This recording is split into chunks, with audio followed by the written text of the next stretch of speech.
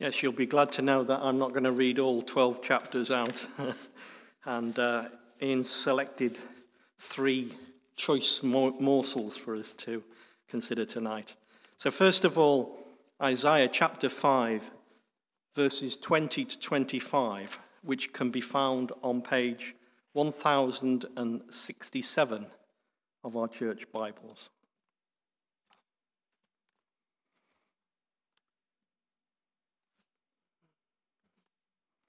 Woe to those who call evil good and good evil, who put darkness for light and light for darkness, who put bitter for sweet and sweet for bitter. Woe to those who are wise in their own eyes and clever in their own sight.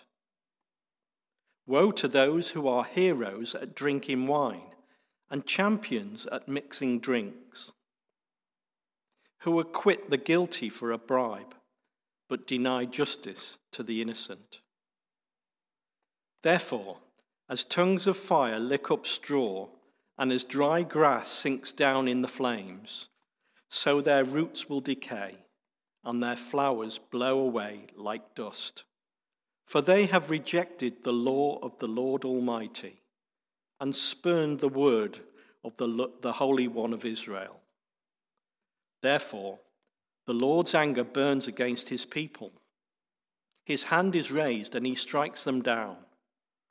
The mountains shake, and the dead bodies are like refuse in the street. Yet for all this, his anger is not turned away. His hand is still upraised. And now we move on to Isaiah chapter 11, verses 1 to 9, which can be found on page 1076. The branch from Jesse. A shoot will come up from the stump of Jesse. From his roots a branch will bear fruit. The Spirit of the Lord will rest on him, the Spirit of wisdom and of understanding, the Spirit of counsel and of might, the Spirit of knowledge and the fear of the Lord. And he will delight in the fear of the Lord. He will not judge by what he sees with his eyes, or decide by what he hears with his ears, but with righteousness he will judge the needy. With justice he will give decisions for the poor of the earth. He will strike the earth with the rod of his mouth. With the breath of his lips he will slay the wicked. Righteousness will be his belt, and faithfulness the sash around his waist. The wolf will live with the lamb. The leopard will lie down with the goat. The calf and the lion and the yearling together, and the little child will lead them. The cow will feed with the bear. Their young will lie down together, and the lion will eat straw like the ox. The infant will play near the cobra's den, and the young child will put his hand into the viper's nest. They will neither harm nor destroy on all my holy mountain. For the earth will be filled with the knowledge of the Lord as the waters cover the sea. And now Isaiah chapter 12, verses 1 to 6, which can be found on page 1078. In that day you will say, I will praise you, Lord. Although you were angry with me, your anger has turned away, and you have comforted me. Surely God is my salvation. I will trust and not be afraid. The Lord himself is my strength and my defense. He has become my salvation. With joy you will draw water from the wells of salvation. In that day you will say, give praise to the Lord. Proclaim his name. Make known among the nations what he has done, and proclaim that his name is extolled. Sing to the Lord, for he has done great, glorious things. Let this be known to all the world. Shout aloud and sing for joy, people of Zion, for great is the Holy One of Israel among you. This is the word of the Lord.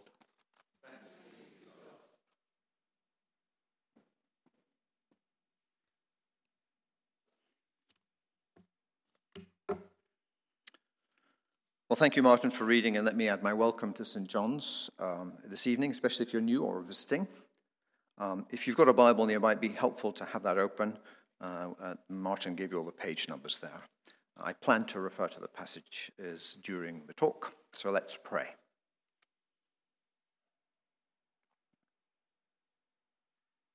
Heavenly Father, thank you for the riches of your word, which you've caused to be written down to instruct us.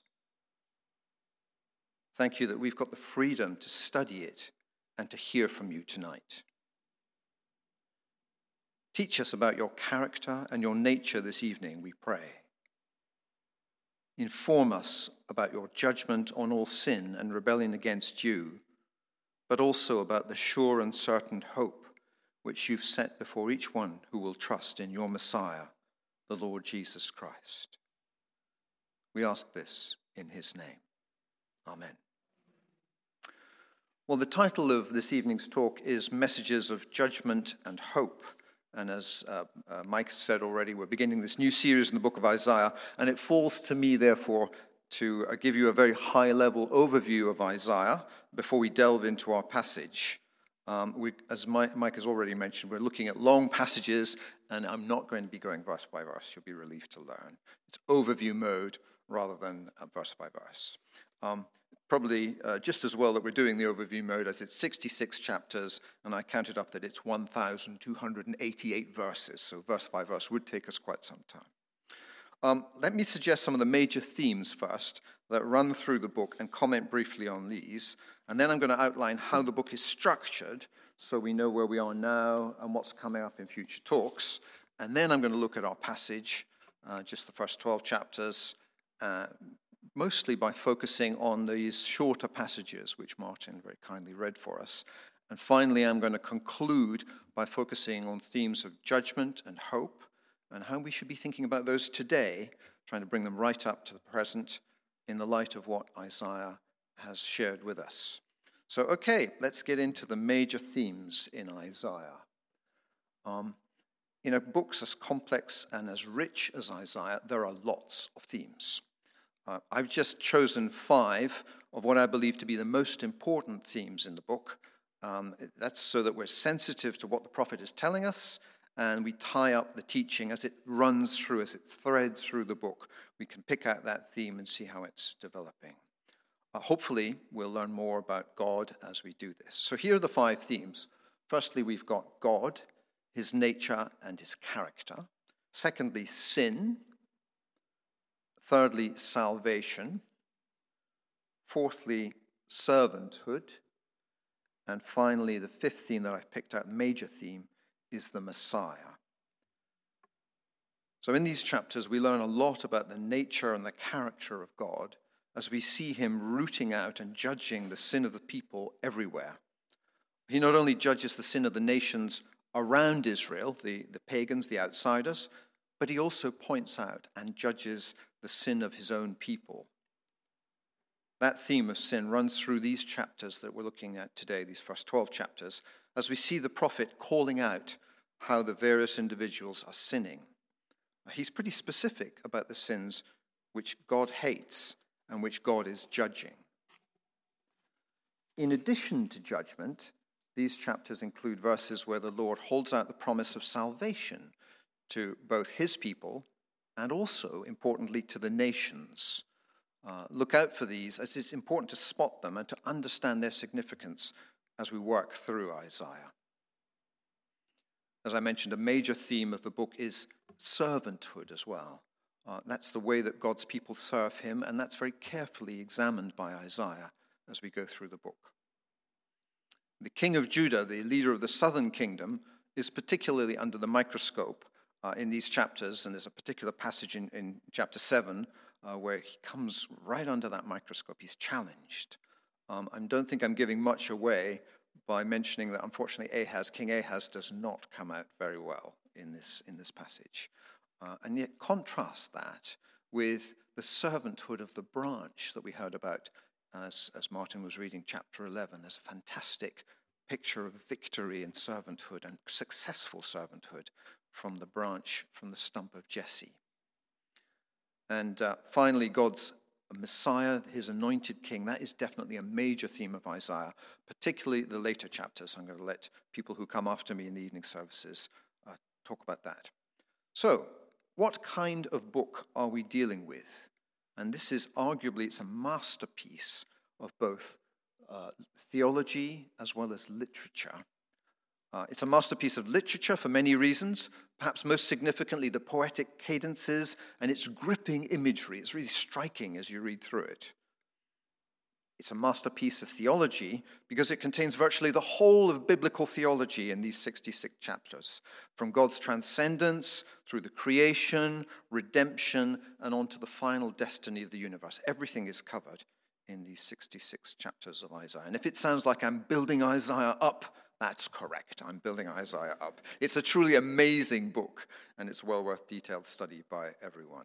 So, okay, let's look at the structure of Isaiah. I'm going to propose 5 major sections. Oh, sorry, I'm behind here. The structure. I'm going to propose 5 major sections of the book. Firstly, the introduction, where the problem of servanthood is outlined. That's in chapters 1 to 5.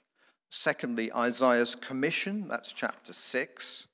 Thirdly, a major section on trust and the basis of servanthood, and that's chapters 7 through to 39. So almost half the book is on this trust and the basis of servanthood. A fourth section, a section on grace, which is the motive and the means of servanthood, and that is covered in chapters 40 to 55. And finally, the fifth section, a section on righteousness, which is the character of servanthood, and that's chapters 56 to the end, chapter 66. Okay, so with the major sections of the whole book in mind, let's take a brief look at the historical background, which is important to understand as we read about the various individuals and the nations mentioned. So here we have a map of the ancient Near East around the time of Isaiah. And just so that you can get your bearings, if I can hold my hand steady enough, Jerusalem, the capital of the southern kingdom, is just here, down in the far left-hand corner in the brown area. And just north of Jerusalem is Samaria. So you'll see Samaria there. It's just a little bit north of Jerusalem. That's the northern kingdom, and that's sometimes called Israel or sometimes called Ephraim. He rings the changes on the name, so as you're reading through Isaiah, watch that. Further north still is Aram up here, and its capital is Damascus, and that's a kingdom further north. And still further north again, in the pink color, you've got the budding kingdom of Assyria with its capital Nineveh. So this sort of purpley pink area here, there's Nineveh, and there's Assyria, and that's the capital of Assyria. So the situation around the time of our passage is very complicated in that Ahaz is king of Judah, and he's under pressure.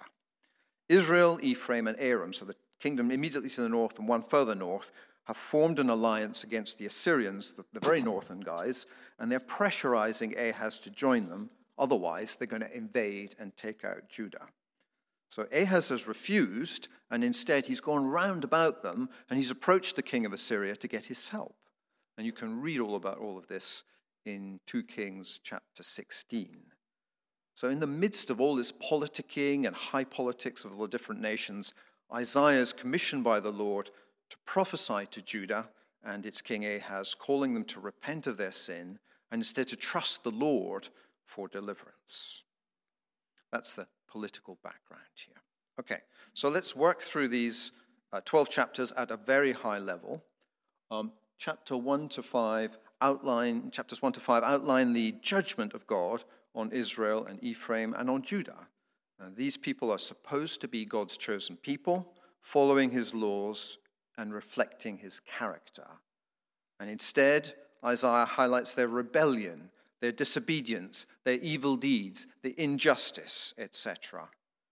Our passage towards the end of chapter 5 that Martin read was pretty pretty unpleasant, wasn't it? It was a really nasty piece of writing about people who are not obedient. And it gives a flavor of the problems in God's chosen people. This is written to God's chosen people. They're calling what is evil good and what is good evil. Fake news has been taken to the extreme so that truth is being spoken of as lies, and lies are held out as truth. They're proud. That is, they're wise in their own eyes, and they're clever in their own sight. They're proud of their prowess at drinking, and instead of obedience to the Lord. Justice has gone out of the window, and instead they're keen to take bribes. The innocent are denied justice. And God's word is being rejected and spurned. And the result of all of this is judgment. And the picture which Isaiah shares in this passage is very graphic, isn't it? Mountains shake, and the dead bodies are piled up in the streets like rubbish. And all this is from God as he judges their sin and holds them to account. It's very graphic, isn't it? It's very disturbing. It's hard to take in as we hear about God's anger at sin and all its manifestations. This theme of judgment runs through much of Isaiah. It is on both the surrounding nations and also on Israel itself. And it's clear that the Lord God will not allow sin to go unpunished. He will deal with it clearly and decisively.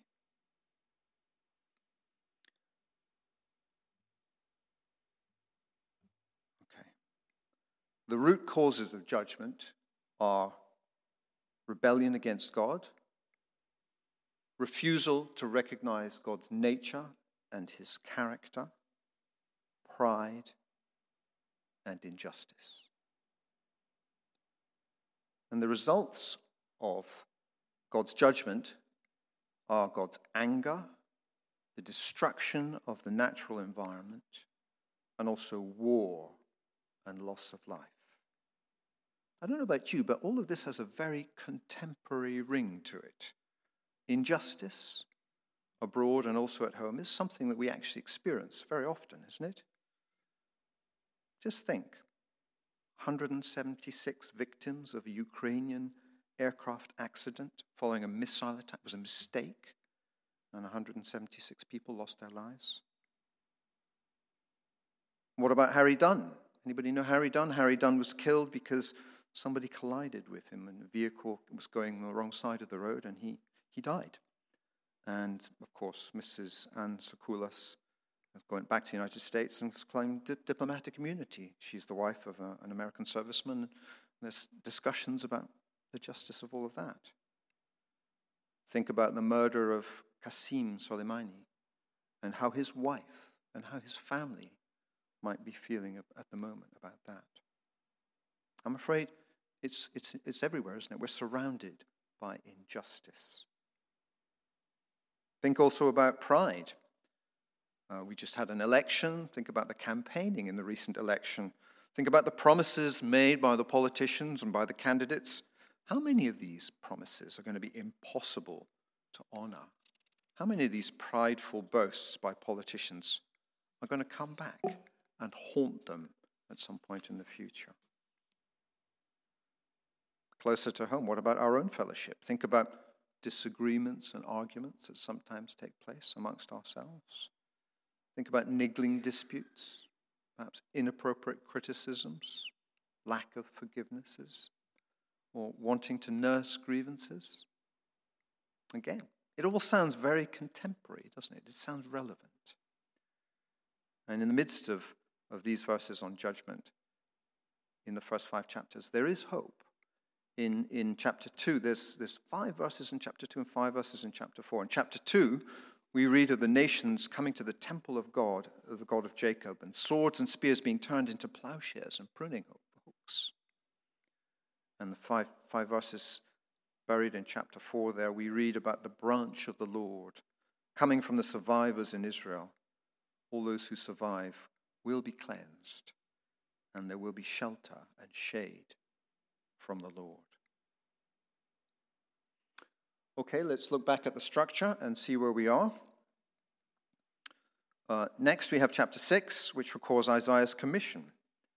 Isaiah sees the Lord in all his holiness and glory and responds in personal, but also in corporate repentance for his people. God cleanses him by touching his mouth with the burning coal from the altar, and he atones for his sin. And then there's a question from God. God's question is, whom shall I send?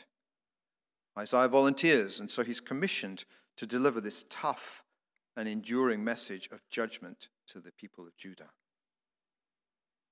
And if we in comfortable 21st century England feel uncomfortable listening to Isaiah's words, imagine how the original hearers would have felt. All those superpowers, the very far northern one and the northern one and the next northern one, are all jockeying for position, and there's this tiny Judah down below. Imagine how you'd feel if a superpower is maneuvering and their armies are threatening at the borders. They're poised to bring about all those scenes which Isaiah has been painting. So in chapters 7 to 10, Isaiah is sent to challenge Ahaz, Judah's king, to trust in the Lord God and to avoid these alliances with men. So trust God only and don't try and politic with the superpowers. Unfortunately, Ahaz flunks that challenge and he refuses to ask God for a sign. And in the face of this failure, the Lord God, through Isaiah's prophecy in chapters 10 to 12, unveils the hope which he holds out to the remnant in Judah.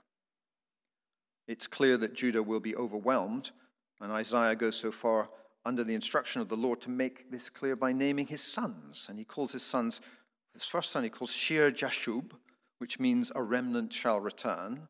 And the second son has the name, glories in the name of Maher Shalal Hashbaz, which means quick to the plunder, swift to the spoil.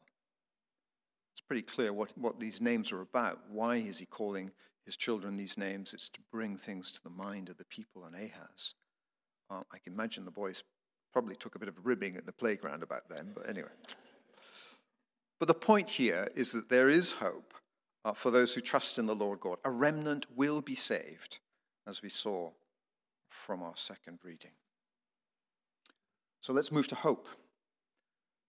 This hope will apply to the remnant of Israel who rely on the Lord, the Holy One of Israel.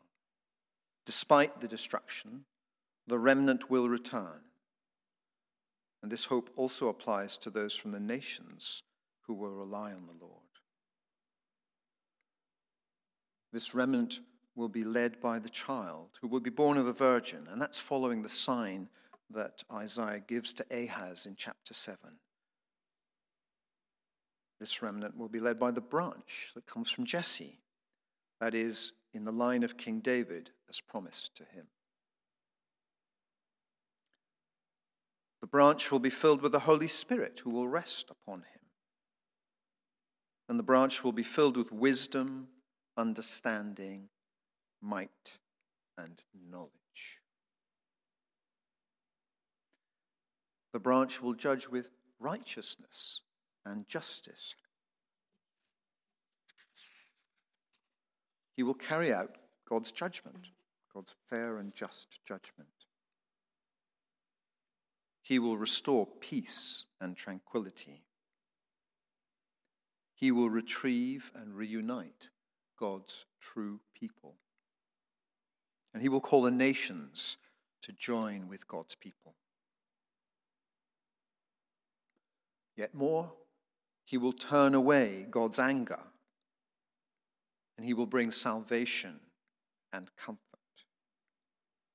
And all of this will result in praise to God and proclamation of God's name among the nations. In response, God's people will sing for joy at his greatness. I'm not sure if you've twigged, but of course the branch is the Lord Jesus Christ.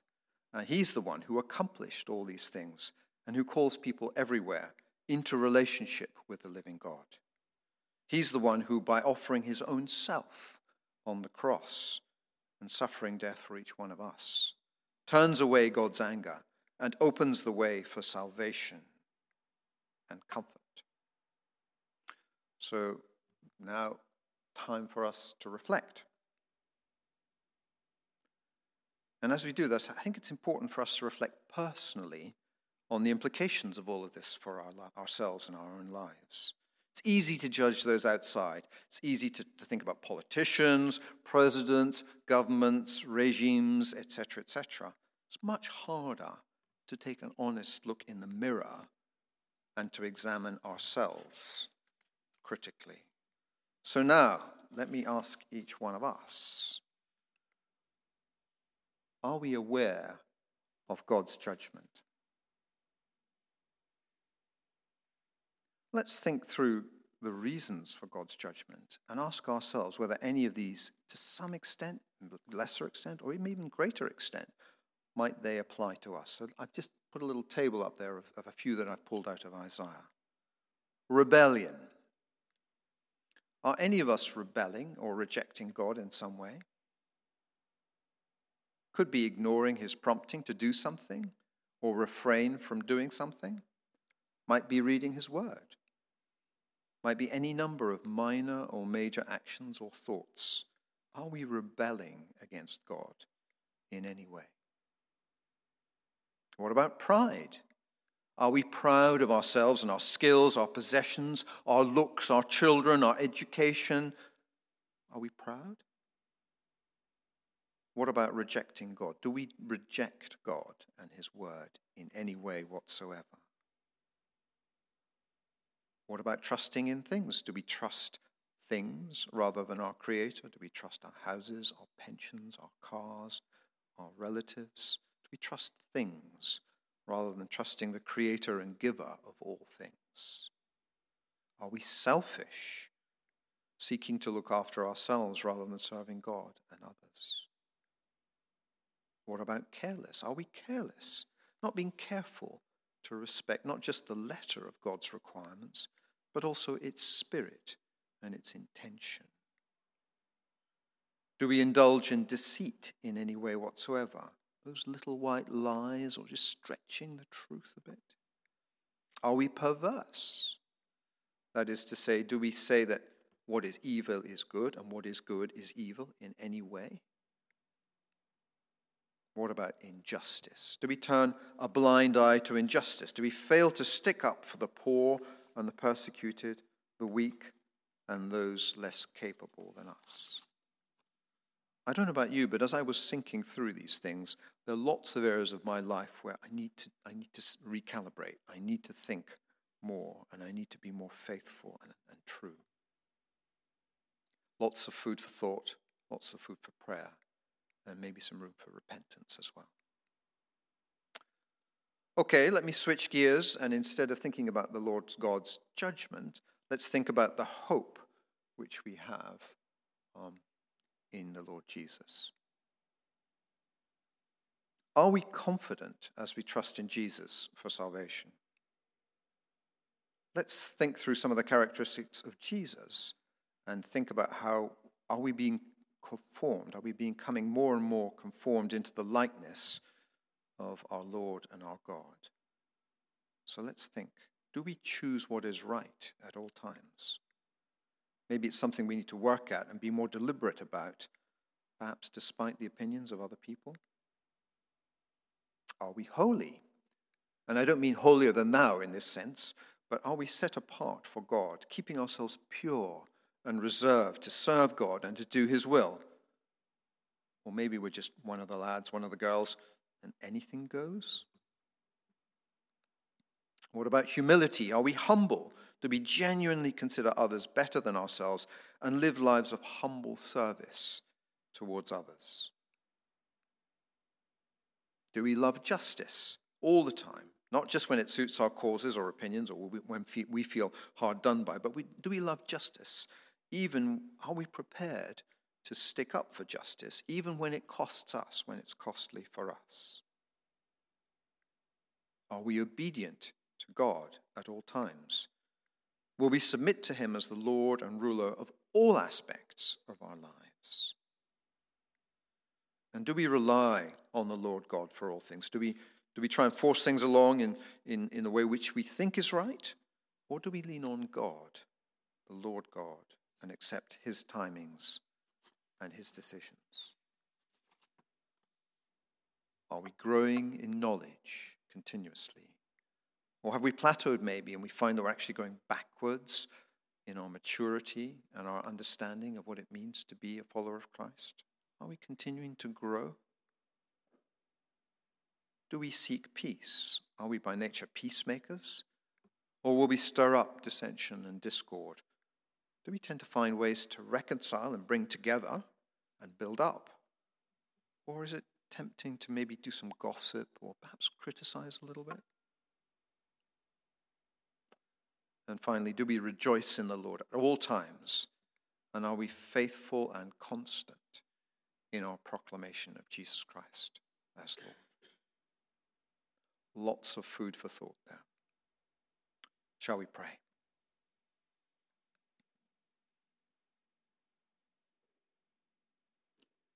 Heavenly Father, thank you for your word. Thank you for this great book of Isaiah, and particularly for what it teaches us about your judgment and also the hope which we have in you, our Lord and our God. Show us those areas of our lives where we need to be more aware of your anger and judgment on our sin. Help us to see deep inside to our thoughts and attitudes and into our hearts. Change us from the inside so that we may be more and more like your Son, the Lord Jesus Christ. Please make us confident in the hope which we have in the Lord Jesus Christ. Help us to emulate his goodness and give us, through your Holy Spirit, the power to be like Jesus more and more each day, we pray. We ask this for the honor and glory of your name. Amen.